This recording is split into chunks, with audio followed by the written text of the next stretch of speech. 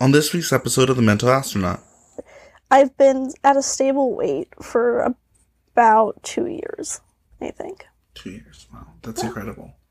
Yeah, so I've been between 110 and 120 for about 2 years, which is safe for me.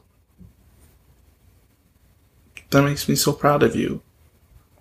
Yeah, thanks. It makes me really proud of me sometimes. Not to get, explicit on the podcast or anything. I know, I'm sorry. But Plus, you don't want to miss... Okay, just, fuck bad therapists. You know what I mean? That has to be your... Especially when you're getting into therapy, that has to be your attitude. Fuck bad therapists. Go into an intake appointment.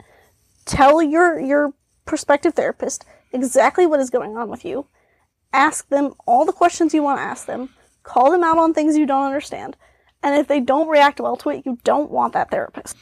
And tune in here for The Mental Astronaut every Wednesday after 2 a.m. Pacific Standard Time. Till next time, travelers.